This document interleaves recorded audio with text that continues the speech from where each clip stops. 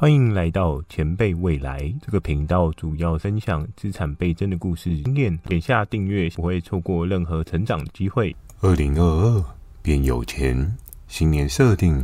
有钱人如何使用时间，帮助你在2022成长得更加快速。随着自己一年一年的年龄增加，回头看看自己的存折数字，貌似并没有成长的迹象。一生有多少的时间筹码，可能是被你所忽视掉的。每分每秒的时间，都足以帮你以杠杆状态，迈向人生的下一个阶段。今天的影片将会与大家分享新年必学有钱人如何使用时间，透过全世界有钱人时间使用习惯，帮助你更加了解时间该如何分配，在2022成长上有一个更好的时间规划模式。这一集将会有满满的知识，看到最后相信会有不少的收获。开始前记得点赞、订阅、加分享，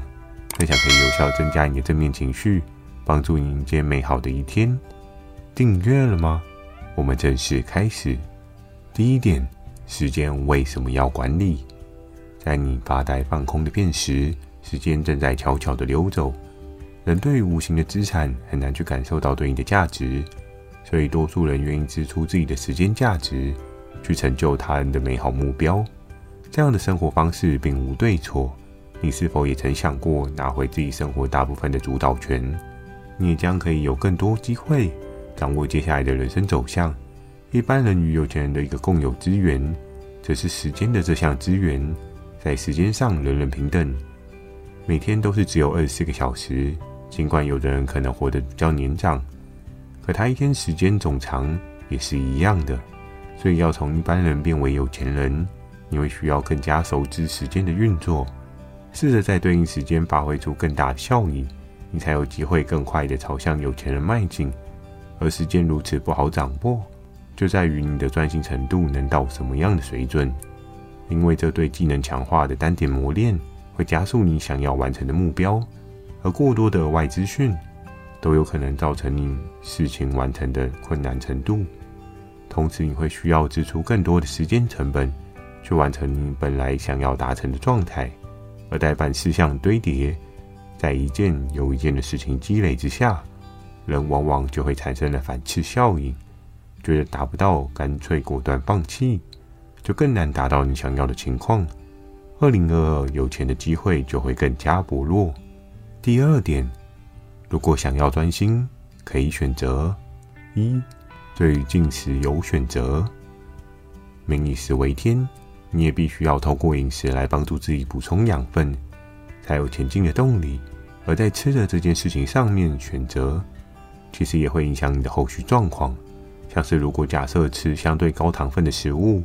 在餐后你会因为大量的营养摄取，提高脑中的升糖素，尽管得到了饮食上的满足，你也会因为这样的选择，最后让自己的大脑呈现混沌的状态。工作午休之余，可能你并没有办法有更好的选择。在进食的选择上，你也可以减少分量，帮助自己不要吃到过量超负荷，最终让自己的下午时光无法掌握。多吃蔬菜水果与高蛋白食物，可以帮助下午有个活力充沛的机会。第二点，排除所有干扰。在你的工作环境是否存在着大大小小的干扰，像是手机当中的诸多通知，不管是朋友的团购邀请，或是社群团体中的八卦小道消息，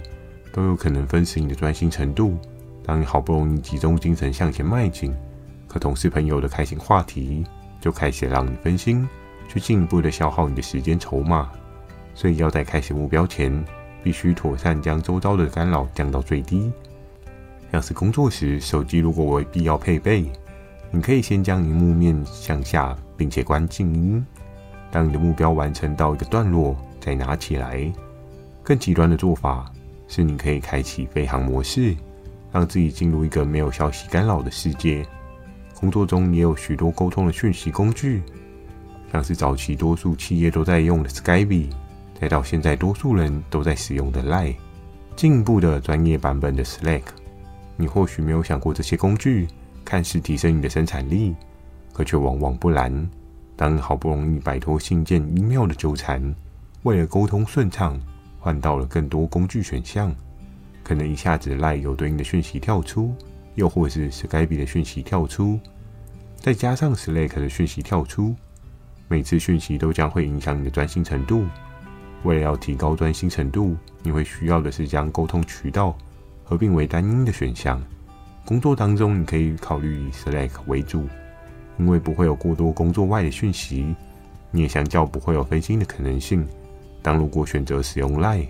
可能会因为各式各样的讯息发出，导致你无法有更好的专心程度。当你想要专心一段时间，仅仅需要先让 Slack 休眠一段时间，专心的将事情做好，就可以达到更好的效益，进一步的走向心流状态会更加简单。许多的事情看似紧急，可其实放长远一段时间来看，你会发现紧急程度不如你所想象，也可以培养你与周遭连接的人一个小小的默契。当对方紧急透过打电话来找寻你，而并非简单的透过信息来联系你，进一步的你会可以分辨出什么样的事情才会是真正紧急事项。你在时间筹码的分配上将会有一个更好的未来进展可能。接续要来聊到有钱人如何使用时间。第一点，设定目标。每个人人生都有对应的目标，在新年设定上，你可以运用这段时间好好思考，到底什么对你来说才是最为重要的。有的人觉得陪伴家庭的时间是最为重要，有的人觉得要多花时间积累财富筹码更为重要。每件重要的事情都将会影响你真正在乎的目标设定，所以先抓到你的目标，才可以延伸出对应的时间分配策略。我们可以看到比尔盖茨多次得到世界首富的名称，而一个世界首富如何分配时间，相信你可以有不少的技能提升机会。第一点，对知识的持续学习。小时候对于书本的知识，多数人会相较没有感受到其价值，在于书本中的知识仅仅只是在于书中的知识。比尔盖茨的一个时间分配习惯上，如同犹太人的习惯，生活当中不管是出游或是工作，随身都会带着一本书，在每个碎片化时间上都有办法吸收对应的知识机会，在每个碎片时间的价值上提升自我的价值，就可以规划出更好的未来道路。想想当别人在放空的时候，你在学习知识；